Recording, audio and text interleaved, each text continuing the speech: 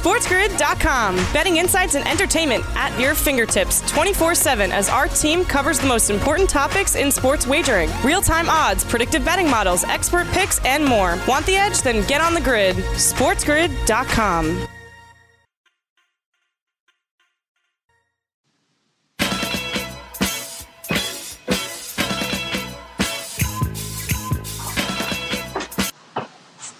Welcome back, everybody. Right here onto the early line, giving you the edge on Sports Grid. Dane Martinez and Kevin Walsh. And Kev, week 3 begins tonight.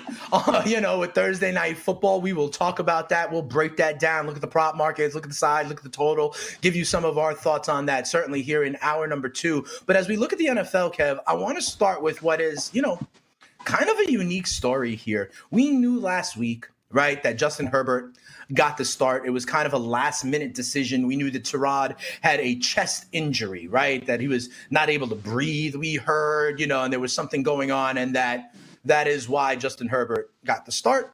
And then it came out yesterday that the reason Tyrod was struggling, what the injury actually was he's dealing with like a collapsed lung. Kev, you see the Schefter tweet here that unfortunately the Chargers team doctor accidentally punctured Tyrod Taylor's lung while trying to give a pain-killing shot, right before the game. And that is what led to this injury and Herbert getting the start. And now, Tyrod is under doctor's advice. Like, this may be a little while. He is not being advised to play. I saw indefinitely. So, obviously there's one side of this, the Herbert era. It doesn't matter, right? We talked about what Anthony Lynn was thinking, if that was right or if that was crazy. That decision point may be moot because it looks like Herbert will start for the Chargers in week 3. And quite frankly, if he plays well again, right, maybe then the mountain of evidence comes so that, Tyrod just loses his job. But what do you think about this medical piece here? The doctor punctured his lung, Kev. Yeah, I mean, it was shocking. It might have answered the questions that we were asking yesterday about whether why Anthony Lynn was so adamant that the starter was going to remain Tyrod. And I saw someone make the joke, although I'm not sure how much of a joke it was, that because if they didn't, he would sue the team. I mean, yeah, maybe. I just a wild situation, man. I mean, and again, like, in a way, it's almost a little unsurprising because you had to think that something crazy happened. That because it was this last minute thing, right? It was this emergency stretch. A start. Like, I can't stress this enough. The best reporters in the world in this league went Justin Herbert's in at quarterback. Not we're hearing it's going to be Herbert. Not, hey, Tyrod's not. It's the Chargers offense took the field. They took it with Justin Herbert. And they were like, I don't know what's going on. Yeah. I mean, from what I saw, like even from Anthony Lynn, like he told Justin Herbert, like when they were going out for the coin toss, you know what I mean? And from what I heard, Herbert himself thought Lynn was joking at first. And Lynn had to be like, no. You're up. It's you. You're the guy here. So a very interesting situation. I just got to say, like for Tyrod, right? In Buffalo, he has the Bills above 500, maybe going to the playoffs for the first time in like over a decade. And the Bills switched to Nate Peterman for a game, ironically against the Chargers, where he then threw like 5 interceptions right off the bat. In Cleveland, Tyrod is the, bridge starter. He gets concussed, and then Baker Mayfield comes in and kind of Wally pips him. And then here, the team doctor injures him, and it could be the start of the Justin Herbert era. I believe that it's just sucks for Tyrod, no? Yeah, no, I mean, look, it's not great. You don't ever want a punctured lung accidentally, so I don't think anyone would argue that. I think the Tyrod Taylor book would have a lot of interesting chapters in it. I'll say that. Fair enough. I would buy that book. I would read that book. But here's the thing. As we move on here, listen, the headline from week 2, right, was all the injuries as we welcome our radio audience back around the country, including the mightier 1090 out there on the West Coast. This is the early line, Dane Martinez and Kevin Walsh. Kev, we talked about all the injuries in week 2, and I mentioned the point that, on Wednesdays, that's when you start to get your first practice reports. And the key is in the way they trend, right? So there's going to be a lot of people who will say DNP yesterday, but the key will be to see if they get upgraded to limited or are still DNP. I believe we have some of them here to show you, but as of Wednesday, right, here are all the players that were still DNP. You know, Josh Jacobs didn't practice. Michael Thomas didn't practice. Jamison Crowder didn't practice. Zach Moss didn't practice. Christian Kirk didn't practice. Julio Jones didn't practice. Level of concern? Are any of these bigger than others? You see the Jacobs one up, but there is a list of them. Does this matter to you? Oh, of course. Yeah, I mean, I don't see a world where Michael Thomas is playing. There seems to be a lot of concern with Devontae Adams.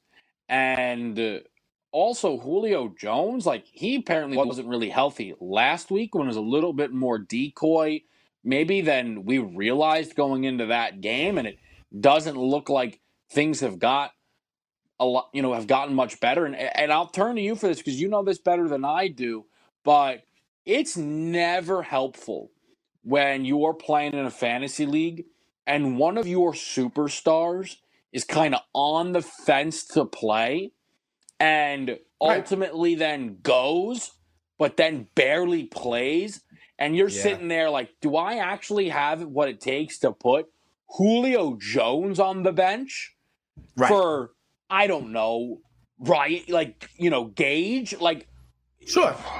Mid-level guy, right? The guy who would be the fourth that you use in a bye week fill-in. But is it a bye or is he out there? We saw Mike Evans be out there, but be a decoy. We've seen other players that were up in the air, like a Devontae Parker, have a good game and score a touchdown, right? So yes, you have to make these decisions. Please watch the practice reports today to see the way some of these guys are trending. When we come back, we'll talk about Thursday Night Football. Dolphins, Jags on the horizon. SportsGrid.com. Betting insights and entertainment at your fingertips 24/7 as our team covers the most important topics in sports wagering. Real-time odds, predictive betting models, expert picks, and more. Want the edge? Then get on the grid. SportsGrid.com. Hey, welcome back in, everybody. Right here onto the early line. Giving you the edge, Dane Martinez and Kevin Walsh. And Kev, those guys are DNP, right? But, we'll see how they trend. Obviously, some big-time names in there. But remember, there's also the IR distinction this year. And it's a little bit different, right, Kev? Because the IR only means 3 games. And so I think it's interesting in places where that did happen this week and others where it did not happened this week. So, for example, Sterling Shepard, the wide receiver of the New York Football Giants, was placed on IR yesterday. That means the Giants want to kind of keep him out for at least 3 games. Christian McCaffrey of the Carolina Panthers was placed on IR. And, when he was talking about that 4 to 6 weeks as a challenge and that he would try to beat it, maybe the Panthers were trying to save him from himself. You know how that one goes. But ironically, Kev, Drew Lock not placed on IR for the Denver Broncos, right? So they're going at it with Jeff Driscoll. They bring in Blake Bortles. But the fact that they didn't put Locke on IR, to me, means they think that there's a universe where he comes back after 2 weeks. Yeah, and if I were the Denver Broncos, I don't think at any point I would look to rule Drew Lock out for any longer than necessary. If you've spoken to the team doctors and you go, hey, listen, is there a world where he's ready sooner than 3 weeks? And they're like, if not, you said, yeah, cool. Yeah, he's not going on IR. Like, that's my starting quarterback, man. I ain't excited about Jeff Driscoll or Blake Bortles. No, thank you. So now I'm not trying to rush back Drew Lock. That's the worst thing that you could possibly do. But if they're like, no, listen, this thing's healed great and he's ready to go, and I've got him on the IR for another week, that feels like a big mistake. Yeah, no, I'm with you, Kev. I just want to make the point to everybody, right? The way these things get classified in the NFL do give you tea leaves to read, right? Whether they're trending in the practice reports throughout the week, whether the team makes the decision to put them on IR or not, it is 3 games. Similar to in baseball, right? If you're going to put them on the IL and actually put them on the shelf for the full 10 days or try to milk it through 4 or 5 days and then get them back into action. One player that was kind of dealing with an injury but was still out there, certainly not on IR, was Devontae Parker, and he will be playing, it looks like, tonight on Thursday Night Football as the Jacksonville Jaguars host the Miami Dolphins. Talk to me about this game right now, Kev, where the Jacksonville Jaguars are 3-point favorites on the key number of 3. The total is 48.5. What are you looking for in this one? I don't know. I don't know. This game has been interesting to me since roster reset time. I remember having a conversation with you, Dane, where I was like, because there were early look-ahead lines for primetime games, right? Right. And I said, Dane, that might be a game that I need to bet now, months out, because I was excited about what the Dolphins could be, and I was willing to buy into the general concept that the Jags would be terrible, even if I also thought that Gardner Minshew was maybe better than people were giving him credit for. And at the time, the Dolphins were, I believe, small, 1-point favorites, maybe 1.5, could have even been 1.5 in the other direction. And now we sit here with this at 3, and it's understandable as to why. The Dolphins are without Byron Jones, who they paid a lot of money to be their top corner. And the Jags, on the offensive side of the ball, look fantastic. And Gardner Minshew's thrown 3 touchdowns in each of the first 2 games of this season. And the thing is, the Jags' struggle was always supposed to be the defensive side of the ball. When you think about all the talent that left, a lot of the offensive pieces, I understand Leonard Fournette left, but I think we're seeing a big reason as to why people feel like running backs don't matter is James Robinson's just stepped up and in and looked really good and had a 100-yard rushing game actually just last week and a score on top of that. So it's a spot where should we be drinking Jaguars Kool-Aid? Is there actually value on this team only laying 3 to a Dolphins team that sits there in 0-2? Because the Dolphins are also coming off of a week where I always thought they could cover the 5.5, but I didn't think they had any chance of doing that if the Bills put up 31 points. Fitz went back to, I'm special Fitz magic. I can do whatever I want. And didn't throw an interception against the Bills defense. There was a thunder delay in that game. I sit here right now. We've played 2 weeks. And some teams we feel like we have a good grasp on. Others, not so much. Maybe some teams kind of lining up with where we thought we're not 100% positive. These are 2 teams that I feel like I have absolutely no handle on through 2 weeks. So here's the thing, Kev. What if you do have a handle on the Jaguars? You know what I mean? What if they actually are this? What if, think about it. They've done their 2 games against Indianapolis and Tennessee, right? Those are decent defenses. The Colts turned around and shut down the Minnesota Vikings, right? The Titans in their other game shut down the Denver Broncos, but not against Minshew and the Jags. Gardner Minshew is throwing to a 75% completion percentage, and he has an over 110 quarterback rating. Kev, he is one of only 3 quarterbacks in the NFL that can make that claim so far in 2020. The other 2 are named Russell Wilson and Lamar Jackson. So I guess my question on when you say you don't have a sense of these teams, my pushback would be, what if you do have a sense of the Jaguars? You just don't want to believe it, but it's true. I add to that the Jaguars are the home team on Thursday Night Football. I add to that apparently they get fans in the stands. We saw that in week 1, and I'm okay laying the 3, I think, with Jacksonville, because I believe I am now moving to sort of believe that Minshew is going to score points with this Jags offense. Which I think is fine. I think one of the things that a lot of people are willing to agree on is division games are weird. And there was a stretch where it did look like the Jaguars were going to get blown out. And the one thing you have to give them credit, it doesn't seem like they are at no point going to just roll over and let that happen. And, listen, the same is true for the Dolphins. They were down by double digits in that game against Buffalo and ended up only losing by 3. Again, and that's my thing with the Jags. I'd love to be willing to buy this with the Jags. You know that I have a soft spot for this Jaguars team, as an entire organization. For sure, Mr. Khan. Yeah. Absolutely. I like Gardner Minshew. I mean, even this total, Dane, 48.5. Are we trusting Gardner Minshew and Fitz to get us into the 50s?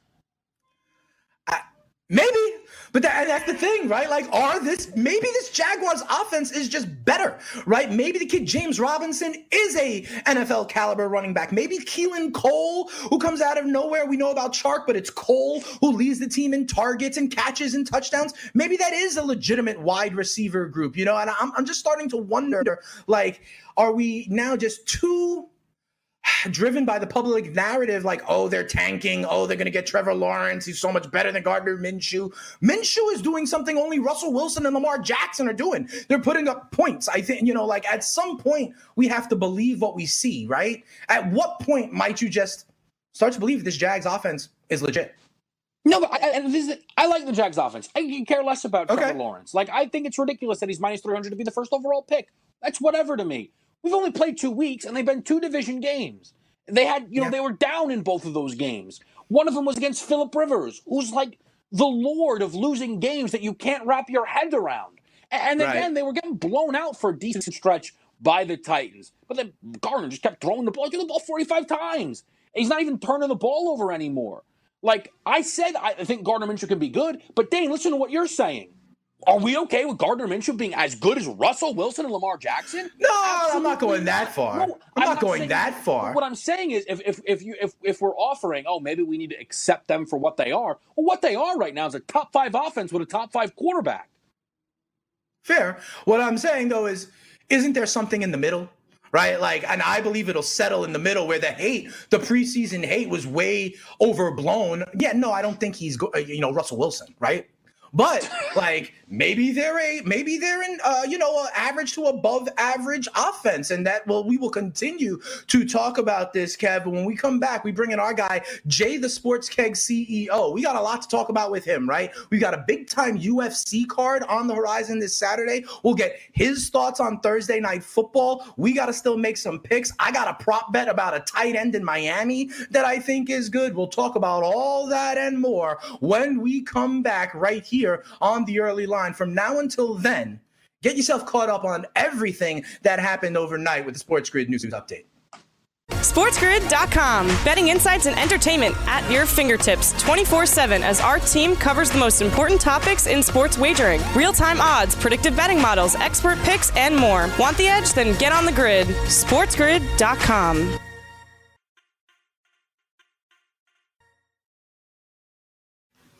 Hey, welcome back, everybody. Right here on the grid, Dane Martinez and Kevin Walsh. We welcome you back, including the radio audience from around the country. Thanks for waking up early with us on the early line, especially the mightier 1090 covering the West Coast. We have, we're talking football, and we will continue to talk football, but it is time for us to bring in our guy, Jay, the Sports Keg CEO. We bring him in on Thursdays. We will talk Thursday Night Football, but first, Jay, we've got some UFC to discuss, and you are our go-to guy for that. How you doing this week, brother man?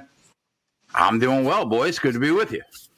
All right, as always, let me ask you something. I am intrigued by this fight, this headline fight on Saturday where we have Adesanya against Costa. And here's the thing. I was talking to Kevin, and I'm more of a layman here when it comes to the octagon. Kevin is kind of our expert. And I was like, Kev, is Adesanya just better than everyone? Like, isn't he supposed to dominate? Why is he only minus 180, minus 185? And Kevin told me, listen, Costa walks around at like 225, 230. This is a mean, big man. Talk to me. How is Costa even in this weight class? And do you see that as kind of style makes fight? And the biggest thing here, the brute strength and brawn and size of Costa being the factor. Yeah, he cuts like 35 or 40 pounds, I think, almost, to get in the cage. It should undoubtedly be the fight of the year in MMA when you consider the hype around the fight, the skill level of both fighters, and the fact that these are 2 mixed martial artists that have never really tasted defeat ever. So Adesanya, is for the newer fans of the sport, this generation's Anderson Silva, probably. He has next level striking creativity and accuracy. And the gym that he fights for right now in City Kickboxing is probably the hottest gym in the world right now. There were a lot of people that thought his fight with Yoel Romero was really bad. And if you don't understand like what was happening in that fight, I could see why you would think that. Adesanya is really a true counter striker that is incredibly reactive on what his opponents do. So in the fight with Yoel Romero, he had to lead almost every exchange because Romero really did nothing. And it seemed like he was almost there to collect a check. So when you look at what he did against Kelvin Gastelum, Robert Whitaker, Adesanya was truly in his element and fighting his fight. Paulo Costa is going to walk into the cage, man, being the freak that he is, and he's going to come to take like Adesanya's soul. So Costa is going to lead every single exchange. He's going to take the fight to Adesanya, which is exactly really what Izzy needs for all of us to see the best version of Adesanya. So there are some questions I have in the fight, though, that I think determine the outcome. Number one, Paulo Costa was never able to get the kill shot on Yoel Romero. And at 42 years old, Romero took every punch that Costa had to offer and never really got dropped. So, Costa throws crazy swinging punches, and he has gotten away with it without being really technically sound in his striking exchanges. So if he doesn't find the kill shot in the first 3 rounds, he will have a very hard time winning this championship, I think, especially in the later rounds. He looked gas at the end of round 3 in the Romero fight. And if we know anything, we know that Adesanya could fight 10 rounds if he had to. So the second thing, we've always seen Adesanya do what he does best in space. And we have never seen somebody successfully cut the cage off and really corner him. So we know that Costa is going to try to corner him. If he is able to do that, will Adesanya still be effective? Because it's the only way that I see Costa being successful. I can't see Costa beating Izzy if he has the normal amount of space that he's had to work from range. He's one of the most gifted range strikers that we've seen in 25 years. So I think that Adesanya will pick him apart if he has the proper space to do so. But, it'll get very interesting if Costa can cut the cage off and force him to only fight in the pocket. If you think that Paulo Costa wins the fight, he wins it one way. He stops Adesanya. So you don't take the plus 150 that's being offered. You take the plus 225 by knockout for the extra value. I really want to take Costa, but I have the feeling that I really need to see somebody beat this kid first before I pick against him. I followed his journey since the Australian Fighting Championship, and he's the real deal. So I need to see somebody stop him from doing what he wants at range. So it's not going to be easy for Costa to hit Adesanya clean. Izzy's got sick head movement, and he is ridiculously elusive. So, we may never see this cheap a price on Israel Adesanya again, literally. So I lean towards I see offshore markets are hanging as low as minus 160. I think it could drop lower only because Costa is such a hype train that I could see the public buying in. So I'm going to take Adesanya in this fight. I don't feel great about it, but I'm going to take him. I want to get your thoughts on the total in this fight because I always find those bets to be interesting, and you've always done great for us in that market. But before we get there, I'm curious what you think about the seemingly bad blood that exists between these two. The build to this fight, it's a Cormier, Jones, and McGregor versus anybody type of build where there seems to be some legitimate hatred there between these two guys. And the way you're describing it, it makes me nervous if I were someone that wanted to back Costa, because if he comes in and he's reckless, someone as creative as Izzy will find an angle and he will kick his head off. So do you think that the bad blood that exists and the approach that Costa comes with is a part of the reason you don't really want to back it, because it might just be far too reckless against someone as polished as Izzy? I think anytime Paulo Costa steps in the cage, even for somebody that he likes and respects, like Yoel Romero, he was like an idol of his. He still goes in there wild, and he's looking to like end your life. I think it's only going to be worse, and he's probably only going to be even more wild in this fight. And yeah, that's exactly why I have to take Adesanya, because he's such a good counter striker and he's so technically sound that as long as he keeps his cool, which he has always done in that cage, I think he's going to pick him apart if he doesn't get caught. Yeah, exactly. That's very interesting. It sounds like maybe Costa knockout, but Adesanya, if you're thinking he's picking him apart, can I get more value if I go Adesanya by points? I mean, Izzy's got the power. I mean, he made Robert Whittaker look stupid. So it wouldn't shock me. It wouldn't shock me to see him put Costa down. All right, let me ask you about this other fight here. Oh, do you still have something on this one? Yeah, I just want to. What do you want to do with this total here, Jay? At FanDuel, it's over 2.5 minus 134 to that over. Do we get past the third round here? Yeah, I think if Adesanya is still conscious, we probably see the third round in this fight. Yeah, definitely. All right, and it sounds like you think Adesanya is just too polished, right? And it almost may open up a liability for Costa to go in as reckless as his MO, because, Adesanya can find that angle, duck, dodge, be elusive, and then, pop him or kind of take control. I do want to ask you about this other fight, which, Jay, correct me if I'm wrong, is for the vacated John Jones belt, right? I mean, we've got Reyes and Blachowicz here. Talk to me about this one. We're getting another strap involved. Yeah, while prepping for this fight, I went back and I rewatched that Jones fight for the third time. I wholeheartedly believe that Dominic Reyes should already be the UFC light heavyweight champion right now. He won that fight 48-47. I just don't understand how you could see it any other way.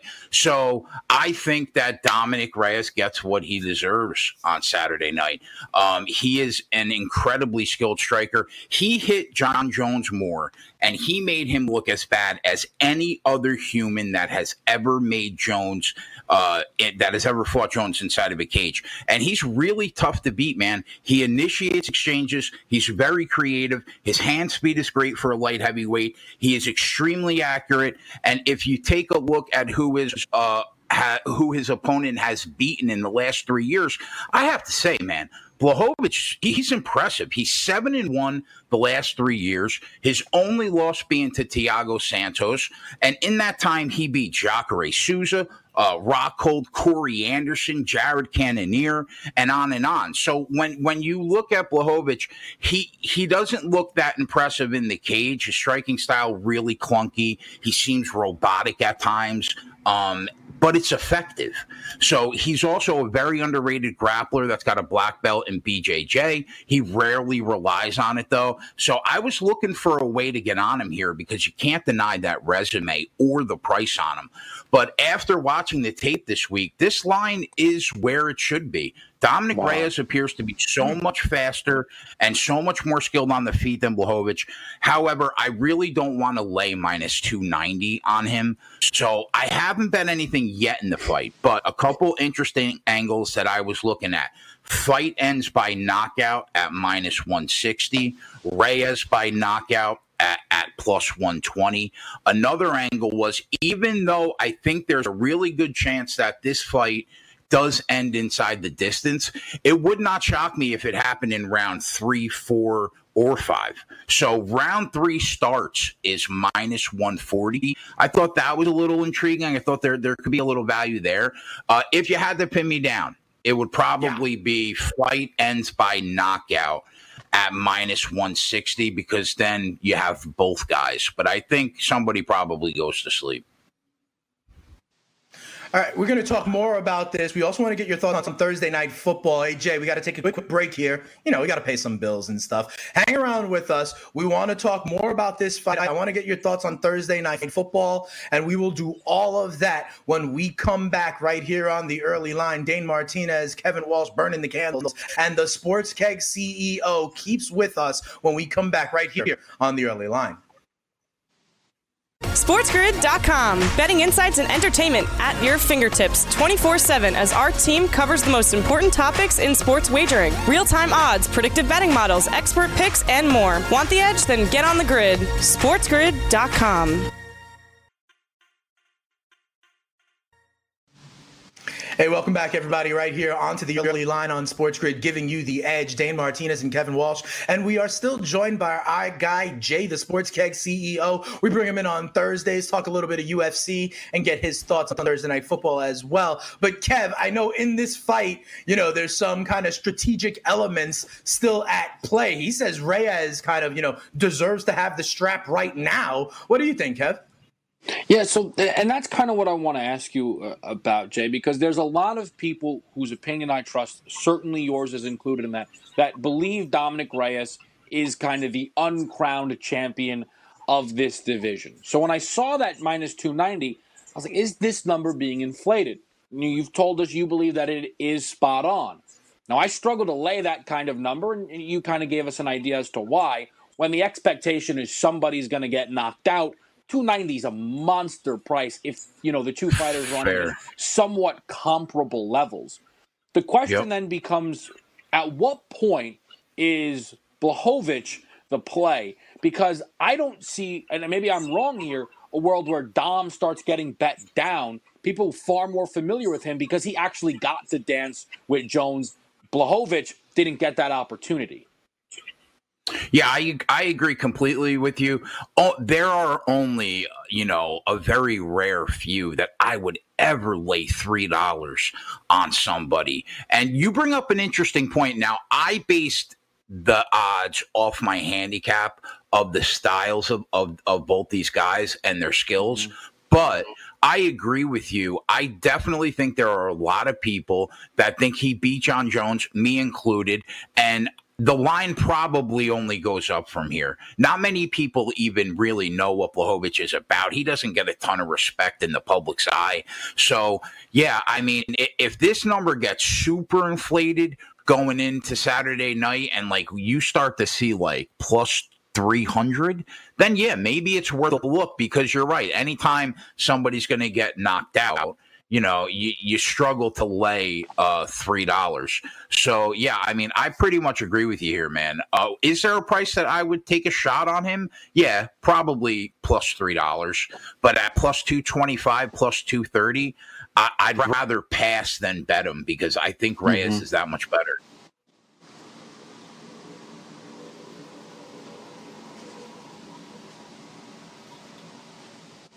Dane, my brother, I think you might be muted, or we're figuring out your audio my bad. situation. Here we are. All good? Yeah, absolutely. Thank you. You know, we got stuff going on here in Uptown Manhattan, trust me, bright and early in the morning that should not be on these airwaves. But let me ask you this. You know, what I was saying, guys, is that usually we bring in Jay on Friday, right, with only one day left to the matches, right, here on Thursday because of the football season. So I think that's a great way to talk about it, that there is still a threshold, right, guys, where maybe it gets out of whack and you do kind of come back on Blachowicz. But let's turn our attention, because one of the reasons, Jay, we bring you in now on Thursdays because of football season is to get your thoughts on Thursday Night Football. Tonight we have an interesting matchup. I find it as one of those prototypical early season ones, Dolphins, Jags. It seems like the Jags always get that spot on a Thursday night to kind of fulfill their national television obligations. But here's what I want to ask you, and what I said to Kevin before you joined the show. Are the Jaguars actually a better offense now under Gardner Minshew? Like, how much stock do you put into this Gardner Minshew start? I made a stat, Jay, that, you know, his completion percentage, his passer rating is up at the realm of Lamar Jackson and Russell Wilson. Now, I don't think that stays for sure, but even you said you bumped up the Jags a lot in your power rating. So tell me how you see this one. All right, here's what I'll say. I think that they made the right move putting the kid in and giving him the job. I think he's done well with it. I have upgraded them. They were dead last in week 1, like 8 points worse than a team on a neutral field. And now they're like 25th or 26th, around 4.5 points worse. Here's the thing. Football Outsiders has them as the number 6 offense in the league. I don't buy that. I think that's a ridiculously small sample size. Do I think that the offense is better than we thought it would be? Probably. Yeah, I would agree with that. Now the analytics haven't loved the Miami Dolphins either through 2 weeks, but I don't think that they've looked as bad as the metrics say they do. They played 2 teams that can easily make the playoffs in the AFC, and I thought for the most part they held their own. Fitzpatrick is always going to make it interesting. He will either play you right in or right out of a game with 3 touchdowns or 3 picks. I think that Matt Breida, Myles Gaskin haven't been that bad through 2 weeks. And Fitzmagic looks like he likes Gesicki as a target. Yeah. The defense has struggled, though, man. They gave up 520 yards of offense to the Buffalo Bills. Now, have the Bills' offense improved? Yes. Does Allen look better than last year? Maybe. But 525 yards is a lot of yards. So, Jacksonville, a team that started, like I said, dead last, they moved up 7 spots through the first 2. But that still brings them to 25. They were -2 in turnovers last week against the Titans, and they still only lost by a field goal to a team that many people think are going to the playoffs. So I do respect Jacksonville more than I did at the start of the year. So I have both these teams 4.5 points worse than an average team on a neutral, okay? Now, even if you add in my adjusted home field advantage for my power ratings has been a flat 1.5 across the board with no fans. But maybe even less in this case because they're both in Florida and there isn't really travel. But let's say 1.5. That still gives me, I think, 1.5 worth of value on the Miami Dolphins here, and I think that's solid.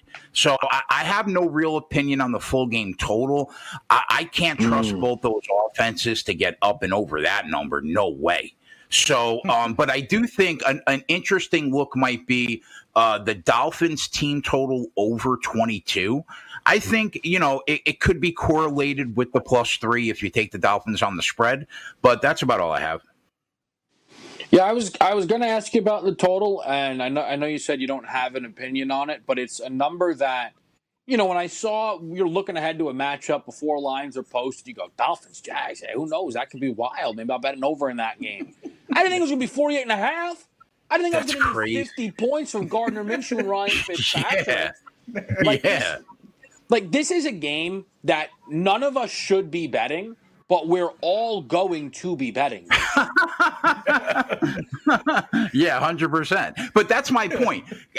How do you lay a field goal, okay, with a 2-week sample size in a Jacksonville Jaguars season ever? I just can't. I think that's a very good point. When you say that in a vacuum, I'm like, yeah, you're right. But and I guess my only counter back is to your point. They're increasing in your mind, right? You're raising them, and that would be the only thing, right? Is if we still don't trust our own eyes on what we see. You're right. It is a small sample size, right?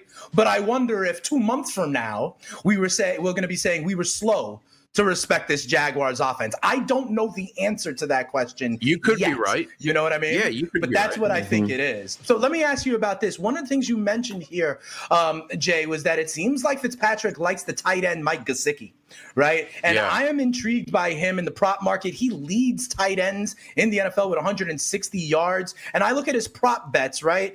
For Gesicki, I see 49.5 as his receiving yard total. I think he may be able to get over that. Personally, do you like any props? I mean, last week you gave us Joe Burrow. I was on it also, but who knew he was going to lose 7 yards on a read option, right? So I understand that. I like the Gesicki props. Are you anywhere on the prop bets tonight? Well, I'll tell you, my ass is still burned from that Burrows reduction. I mean, we had that dead to rights. Yeah, all right, I know, trust me, I know. Anyway, one of the kids that are at the keg with me that I respect tremendously in the NBA and NFL props market is on his over 48.5 yards. So, yeah. And I bet it also because I really respect him. So, yeah, I mean, he agrees with you, and that's good enough for me. Kev? Yeah, I mean, for me, I guess that, we stare at this game, and I'm trying to figure out, because you also mentioned the back. Like, this is the thing. We're all talking about, like, these Dolphins players. Like, Myles Gaskin's been the best back, but he's got 12 carries to show for it. Jordan Howard is literally averaging less than a yard per carry, but has 2 touchdowns to show for it. He's plus 230 to score. Like, I'm trying to even go through these props markets here. And in a total that's 48.5, Jay, I think the one thing that I can say is, even if it goes under, there's probably still 5 or 6 touchdowns in this game. Are there any guys that you want to trust to be anytime touchdown scorers? Not really. Not really because of exactly what you just said. I mean, who do you rely on? I mean, could you name 5 playmakers on both these teams combined? Like 10 out of 10 people walking the street couldn't do that. You know what I mean? So I got to tell you, like, there's probably one bet other than the prop bet I tailed Tyler on. I'm probably just going to throw a half unit on the Fins +3 and sit back and watch the shit show because I don't know, like that. What else are you going to do? You know what I mean? Yeah. No, I hear you. Remember, and I told it to you, remember last week, Jay, it's like the Brazilian steakhouse. Sometimes you turn the coast to the red, brother, man. And we may have something with that. Okay, but it does think, you do seem to like Adesanya. You do think Reyes, kind of is that uncrowned champ, and we'll get it done. Jay, thanks for spending a couple of minutes with us. As always, we'll bring you back on next Thursday to do it again, all right? Same bad time, same bad channel. Thank you, boys. All Thanks, right, Jay. sounds good. And Kev, it's interesting, right? Because we've been kind of handling this Thursday night football game in a similar way to what Jay said, right? He's like, I'm just going to sit back and watch. It's tough to trust anything with these two teams based on the sample size we've seen thus far. Yeah, no, it is. The guy that I'm most interested in, though, is Myles Gaskins. I just don't know, are we going to get to a point where they fully trust him with the workload here? Or will they get, he's got 16 carries. He's averaging 5.4 yards per carry. Matt Breida's got 12 carries. He's averaging 4.9 yards per carry. Jordan Howard has 13 carries. He's averaging 0.8.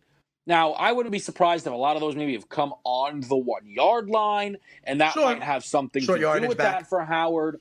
But Myles Gaskin has also been involved in the passing game a lot. Like, we thought that was Matt Breida's role. He's got 2 targets. Gaskin has 11 targets on the season. So maybe over a receiving yards prop for him. On the Jaguars side of things, one of the most talented players in this game is DJ Shark.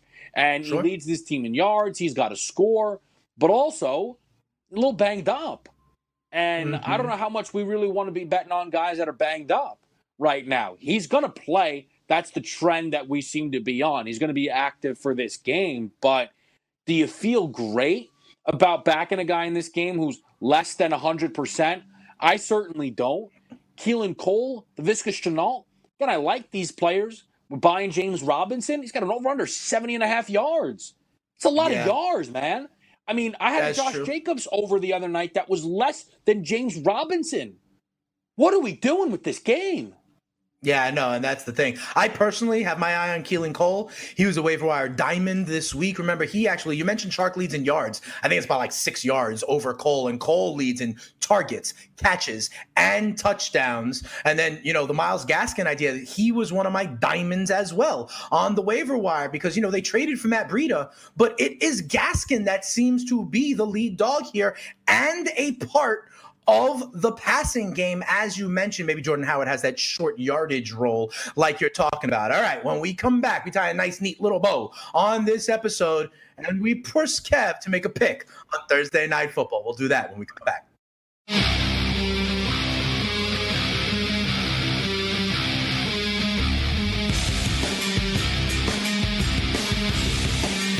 SportsGrid.com. Betting insights and entertainment at your fingertips 24/7 as our team covers the most important topics in sports wagering. Real-time odds, predictive betting models, expert picks, and more. Want the edge? Then get on the grid. SportsGrid.com. Hey, welcome back in, everybody, right here to the early line, giving you the edge on Sports Grid. Dane and Kevin. Kev, we got Thursday Night Football to talk about. We've been talking about it for most of hour two. We heard what Jay said. I got two places in this game. I do like the Gesicki prop bet. I think he is emerging as a top target in this passing game. I don't think the number's caught up yet. I'm going to go to over. I believe it's 48.5 for Gesicki. And, you know, I'm going to believe that this Jaguars offense is getting better and people are just slow to accept it. And I think I'm going to take the home team on Thursday Night Football with fans in the stands as long as it's a field goal or less. I think I'll lay 3 with the Jags and Minshew. Yeah, I don't blame you. Okay. I am lying to say that I am decided definitively what I will do. I think I will come to a stance at some point during the day. My early lean is towards playing the game under. Not very fun. My early lean on the side, probably to take Jacksonville, but I don't feel great about it. Props market, I've got Myles Gaskin circled. I wanted to play Gardner Minshew's over 1.5 touchdown passes. It's minus 180. I had a terrible track record last year of laying juice on touchdown passing props and losing. I don't want to go down that road again. Fitz over yards, maybe as somewhat of a pseudo hedge on an under, might be an option. Jordan Howard has scored a touchdown in first 2 games. He's plus 230 to score. That jumps out to me as well. And maybe, even though I said I don't love that he's not fully healthy, DJ Shark in the receiving game, and maybe even Laviska Shenault at 35.5 and Keelan Cole's 46.5. Byron Jones is out, and we saw the Bills torch this secondary. And he left that game super early on. We're looking at the Jags as a defense to target. The same might be said for the Dolphins without Byron Jones.